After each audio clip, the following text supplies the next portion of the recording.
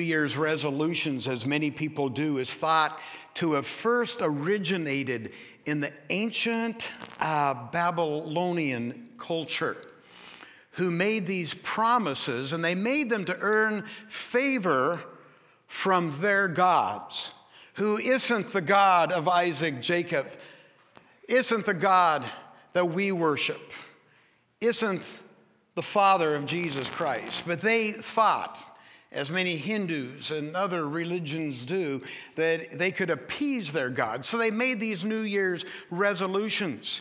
And they would reportedly vow then to pay off debts and return, borrowed farm equipment and that kind of stuff. So that's kind of where they began. I'm not criticizing anyone for making a New Year's resolution, even though the basis of it is to false gods, because the Bible does say that we do need to count the cost of what we want to achieve as we build towers in our lives, whatever that tower might represent to you.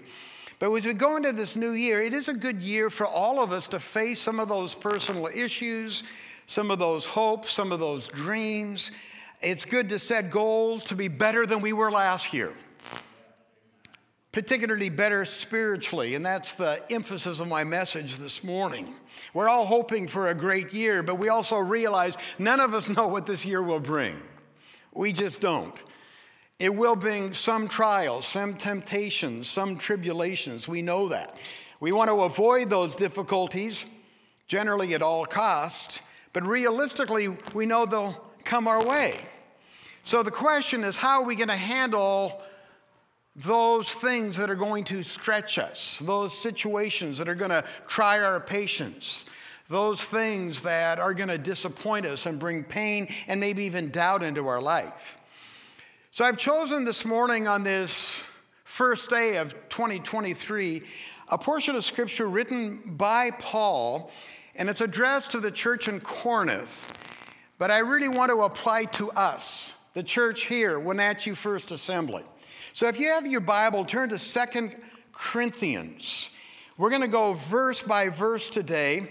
We're going to start with verse number 1 of chapter number 1, and we'll cover the first 11 verses. There's actually 6 points. They're on the back of your program.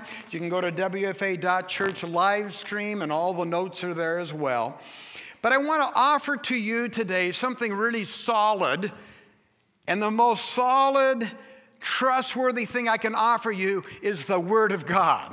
It's the Scriptures, okay?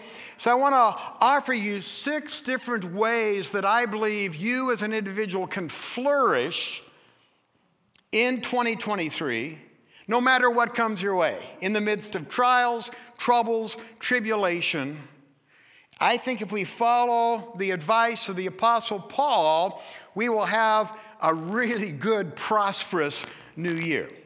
2 Corinthians chapter 1 begins, Paul, an apostle of Christ Jesus, by the will of God, and Timothy, our brother, to the church of God in Corinth, together with all the saints throughout Achaia.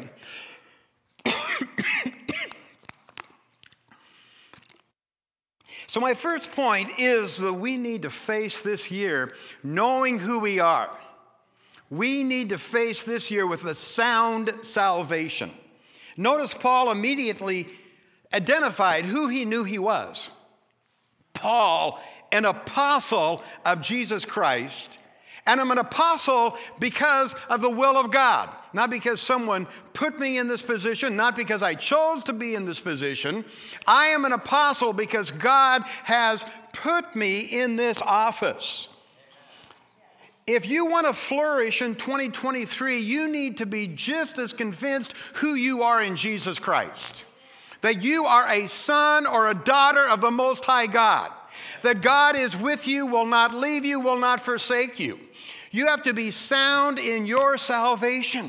That is a key to flourishing in this coming year, is to know who you are in Christ, your identity. Because Satan is going to lie to you. He's going to tell you that you're all sorts of things. Your neighbors might. The world will. Where do you find your value? Is it in how you feel when you get up in the morning? I hope not, because our feelings fluctuate as much as the weather fluctuates. We need to know who we are in Jesus Christ. Our identity, our value. We need to have that same confidence the Apostle Paul did and face this new year with sound salvation. Think about Paul for a moment. If he had reflected on his former life, where he actually chased Christians for the purpose not only of persecuting them, but killing them. Man, that baggage could have been more than Paul could have handled. Yet he knew who he was by the will of God. He had a very unique conversion. We know that. The Lord visited Saul as he was on the Damascus road. And in visiting him, the Lord saved his soul, transformed him, turned him around. Man, the conversion of Paul was very unique, very legendary. But your conversion is too. Your conversion is unique to your situation, your salvation experience. And if you haven't ever asked Jesus Christ into your heart, today's the day to do it. To say, Lord, I give up trying to manage my own life. I'm going to come into agreement with your word. I will claim who you say I am. I will walk the way you say I should walk. Paul had this undeniable calling, and he wasn't wavering in it. And you and I have to have that undeniable calling that we are children of the Most High God. Paul flourished due to honoring his calling from God. You know, you can glorify God simply by your testimony that you are one of God's children. Now, we also know something else about Paul I want to bring out before we move on to the second verse.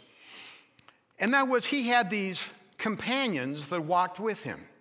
You ever wondered why he even names Timothy in the very first verse of this letter? Timothy was a loyal, faithful companion. He was a son in the faith. They were in some ways joined at the hip. We all need people in our life as we enter 2023. God did not intend for any of us to live in isolation. We are a community. One of the values of Wenatchee First Assembly is authentic community. People you can walk with, you can be transparent with, you can be honest with. People you can call and ask for prayer and ask for help. We all need people in our life if we want to be sound in our salvation. Now, the second verse says this: grace and peace to you from God our Father and the Lord Jesus Christ. I want you to face this new year with that same powerful peace that Paul did. Grace and peace to all of you. Again, we don't know what 2023 will bring. This next year might be a year of major improvements for you. It could be a year of dark desperation. But the one thing that you can bank on going into this year is God has provided each of us with grace and peace. Peace that passeth all understanding. A peace that's not dependent upon outward circumstances. 2 Timothy chapter 3, verse 16 says, the Lord of peace will himself give you peace always. Man, if you're taking notes, write that down. 2 Thessalonians 3:16. The Lord of peace will give himself, the Lord of peace will himself give you peace always. And there's gracious power in peace. There is power in peace. The peace of God is a very powerful tool in our arsenal. And you know, it doesn't cost us anything. It's a gift. Just like our salvation, Jesus came to give us peace. A gift for you and I. A peace that's so powerful, it has this stabilizing effect on your life. That no matter what happens, it keeps you in a state of sound mind. Philippians 4:7 says, "And the peace of God, which transcends all understanding, will guard your heart and your mind." How? In Christ Jesus. Goes back to your sound relationship with Christ. Peace that Jesus gives is not, friends, an absence of trouble. It's a confidence that he's with you always, even in trouble. God provides that for us. Man, John 14:27. I want to just give you 3 verses real quick like here. John 14:27 says, "Peace I leave with you. My peace I give unto you, not as the world giveth, give I unto you. Let not your heart be troubled. Let it not be afraid." Psalm 29:11. "The Lord will give strength unto his people, and the Lord will bless his people with peace." What a gift. Paul knew it. He said grace and peace are there. And then finally, Isaiah chapter 26, verse 3. "You," meaning God, "you will keep in perfect peace those whose minds are steadfast, for they trust in you." The Lord is our provider for peace. We don't have to buy peace. You can't earn peace. It is a gift for you and I. And his peace is perfect. It's perfect. It'll be adequate for whatever 2023 brings to you. And as you trot into the new year, one thing you can count on is the powerful peace of God. And it's not just enough peace to get by, it's plenteous.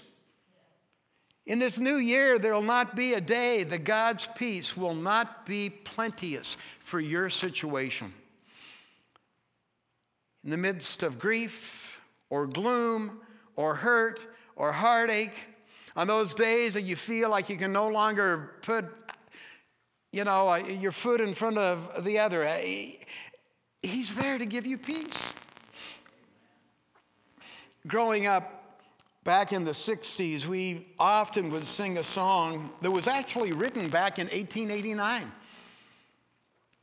And here are just a few of the lyrics. "Far away in the depth of my spirit." Now think about that. "Far away in the depth of my spirit tonight rolls a melody sweeter than song. In celestial strains it unceasingly falls o'er my soul like an infinite calm. Peace, peace, wonderful peace, coming down from the Father above. Sweep over my soul forever, I pray, in fathomless billows of love." What a treasure I found in this wonderful peace, buried deep in the heart of my soul, so secure that no power can mine it away while the years of eternity roll. Peace, peace. Wonderful peace. Romans 15:33. "Now the God of peace will be with you." Accept that peace, take it into the new year. Grace and peace is a key to us flourishing this year. Let's look at verse number 3 and 4 as we work our way through this passage. "Praise be to the God and Father of our Lord Jesus Christ, the Father of compassion and the God of all," say it with me, all comfort, "who comforts us in all our troubles." Why? "So that we can comfort those in any trouble with the comfort we ourselves have received from God." My third point today is to face this new year with this compassionate comfort that God has promised. In this text, we not only find that God is the provider of peace, he's the provider of comfort. It's a great text. It really is. Man, we've looked at the key of being sound and secure in our salvation, and we've looked at the key of utilizing this powerful peace that God gives to us. And now I want us to consider the comfort that God extends to all of us. In turn, we're to offer that same comfort and compassion to other people as they face difficulty. Because the gift of comfort is divinely supplied. It's not our comfort, it's God's comfort. We're passing it along, right? The text says that God is the God of all comfort. That's encouraging, that's exciting. The comfort that we're afforded doesn't come through some secondary, cause, not through another person. Now, God can use that person, but the ultimate source is God himself. It comes from the throne of God. Reminds me of that verse in Hebrews chapter 4, verse 15. For we do not have a high priest who is unable to empathize with our weaknesses, but we have one who's been tempted in every way, just as we are. God can comfort us because Jesus took on human flesh and experienced everything that we are experiencing. That's why we can come boldly to the throne of God, and we can obtain mercy, we can find grace, we can find comfort. It's been told that during Queen Victoria's reign over the United Kingdom, she heard of the wife of a common laborer who had lost her baby. And Queen Victoria had actually lost a baby, so she knew what that sorrow was like, and she felt moved to express her sympathy. So she actually left her palace and she called on the bereaved woman one day and spent some time with her. This is the queen. And after she left, the neighbors, of course, were all giddy and excited, and they went over to this lady and they said, "What did the queen say?" And the grieving lady looked up and said, "Nothing."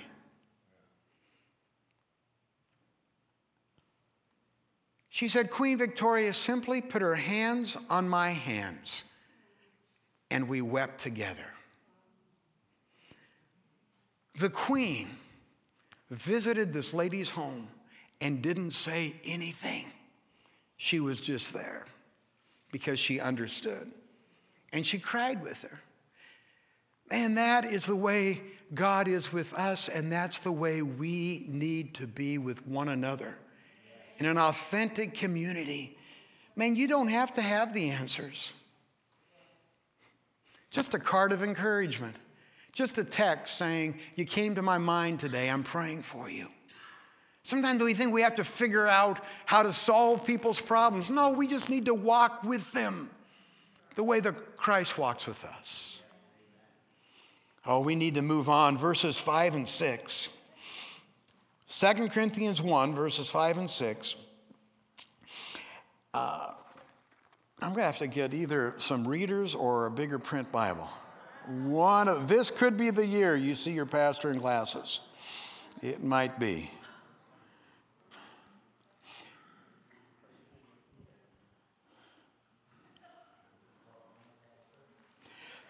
Okay, here we are. Now, first, for just as the sufferings of Christ flow over into our lives, so also through Christ our comfort overflows. And if we are distressed, it is for your comfort and salvation. If we are comforted, for your comfort, which produces in you patient endurance of the same sufferings that we suffer. What I wanted to point out here is that we need to have insightful input.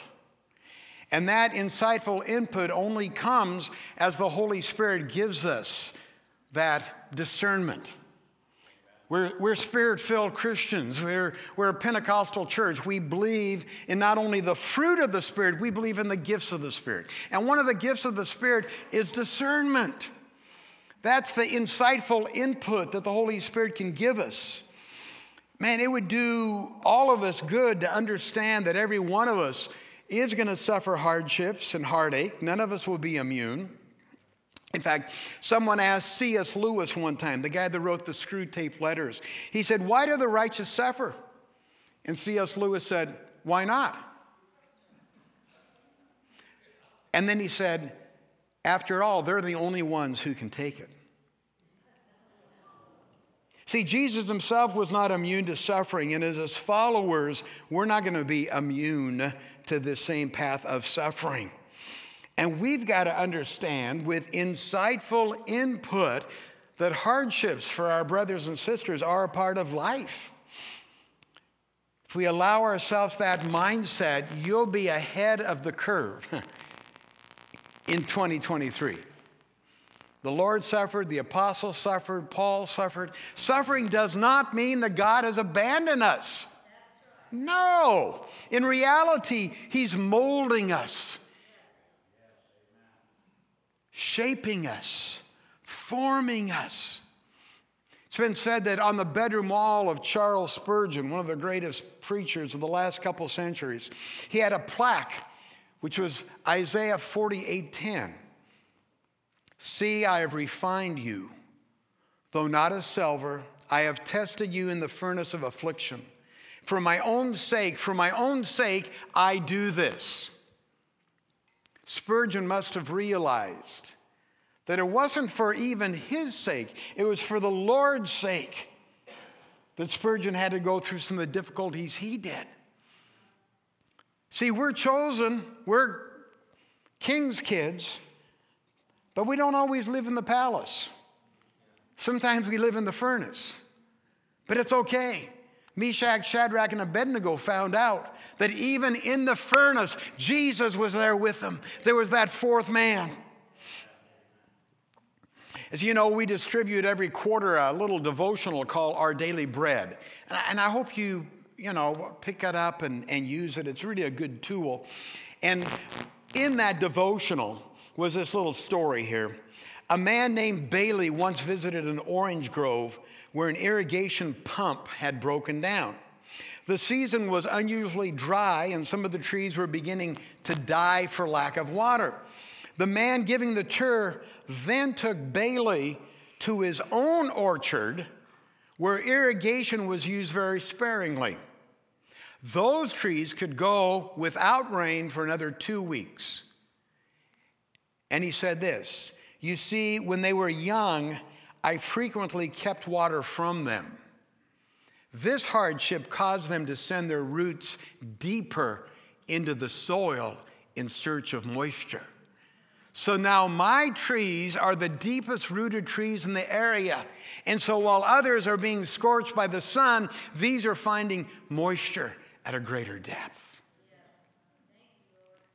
Man, may we have roots that go deep into the love of God, into the promises of his word. Because the true believer and follower of Jesus will flourish even in the furnace. Verses 7 to 10. And our hope for you is firm because we know that just as you share in our sufferings, you also share in the comfort. We do not want you to be uninformed, brothers, about the hardships we suffered in the province of Asia. We were under great pressure, far beyond our ability to endure, so that we despaired even of life. Indeed, in our hearts, we felt the sentence of death. But this happened that we might not rely on ourselves, but of God. Man, if you go through a difficult time this year, think about that. Man, this is helping me to rely upon God and God alone. And then he says, who raises the dead. He has delivered us from such a deadly peril, and he will deliver us. On him we have set our hope that he will continue to deliver us. We need to face this year with what I call triumphant trust. And that's my fifth point today, triumphant trust. I think that's what Paul is saying here. He had this firm faith of steadfastness of the believers there in Corinth. I want us to embrace this new year with a firm commitment to the steadfastness of God's faithfulness. Psalm 9:10 says, those who know your name trust in you. For you, Lord, have never forsaken those who seek you. Psalm 37:40 says, the Lord helps them and delivers them from the wicked and saves them because they take refuge in him. See, trust is that, again, a stabilizing factor in our life, as peace is, as comfort is. And Paul told the people here of Corinth that he was not even able to trust himself. He used the word rely, or at least the translators did when they translated the NIV. Rely or trust. I can't even trust myself, but I can trust the Lord. We need that kind of stabilizing, triumphant trust. Trust that stabilizes us in the midst of death, in the midst of despair, in the midst of depression or doubt or defeat or danger or drama or division or whatever it might be. We need to have trust that is steadfast and stabilizing, as Paul did. And then finally, and this really comes back to what Pastor Darth mentioned a few moments ago about starting the year with prayer.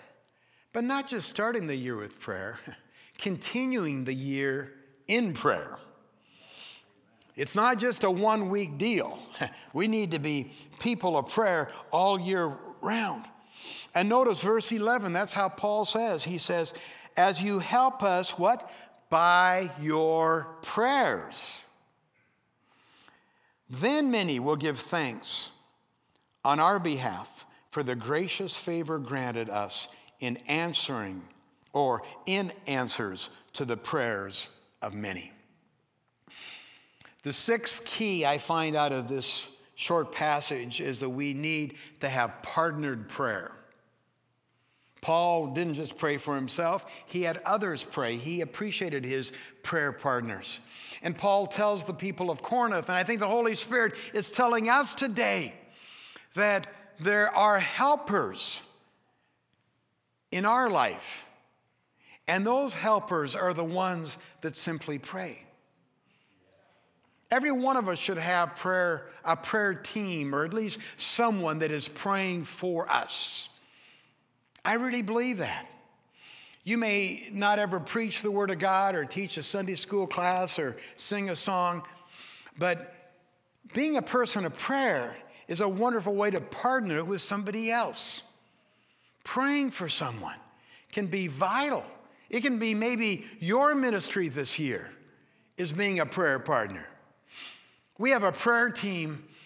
I think there's, 80, 85 people. Every Monday they get a prayer guide and they pray for needs. Maybe God's calling you to be part of that prayer team. Or maybe you weren't aware of that. So next time you need prayer, you need to contact us. You need to say, man, I need prayer. Prayer is thoughtful. It's thankful. I am so thankful for those who are mindful to pray for me. There's many in this room today that I know pray for me every day.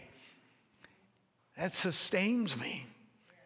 That is so important. And there's others on my prayer list that I pray for every day. We need partnered prayer. Again, we can't do this on our own. Paul thanked the people who had prayed for him. He realized this was a vital key to his success as a follower of Jesus and as an apostle.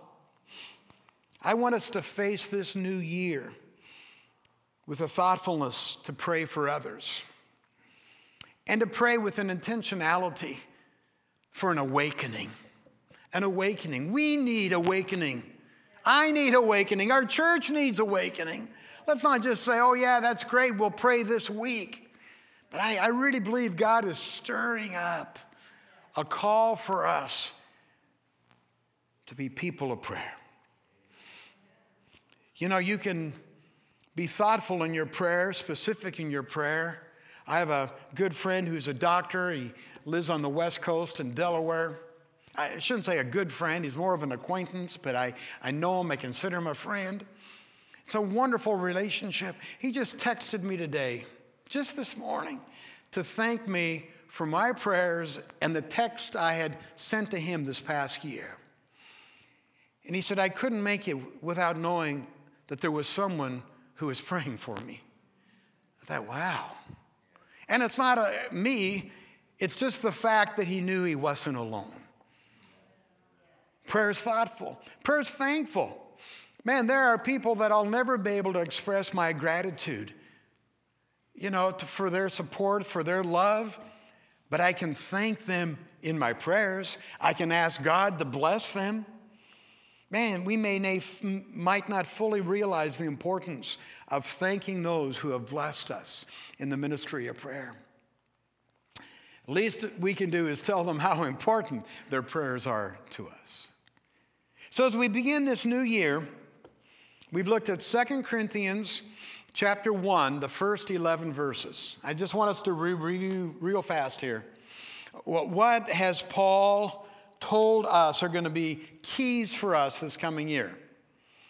First of all, we have to know who we are in Christ, our identity, sound salvation.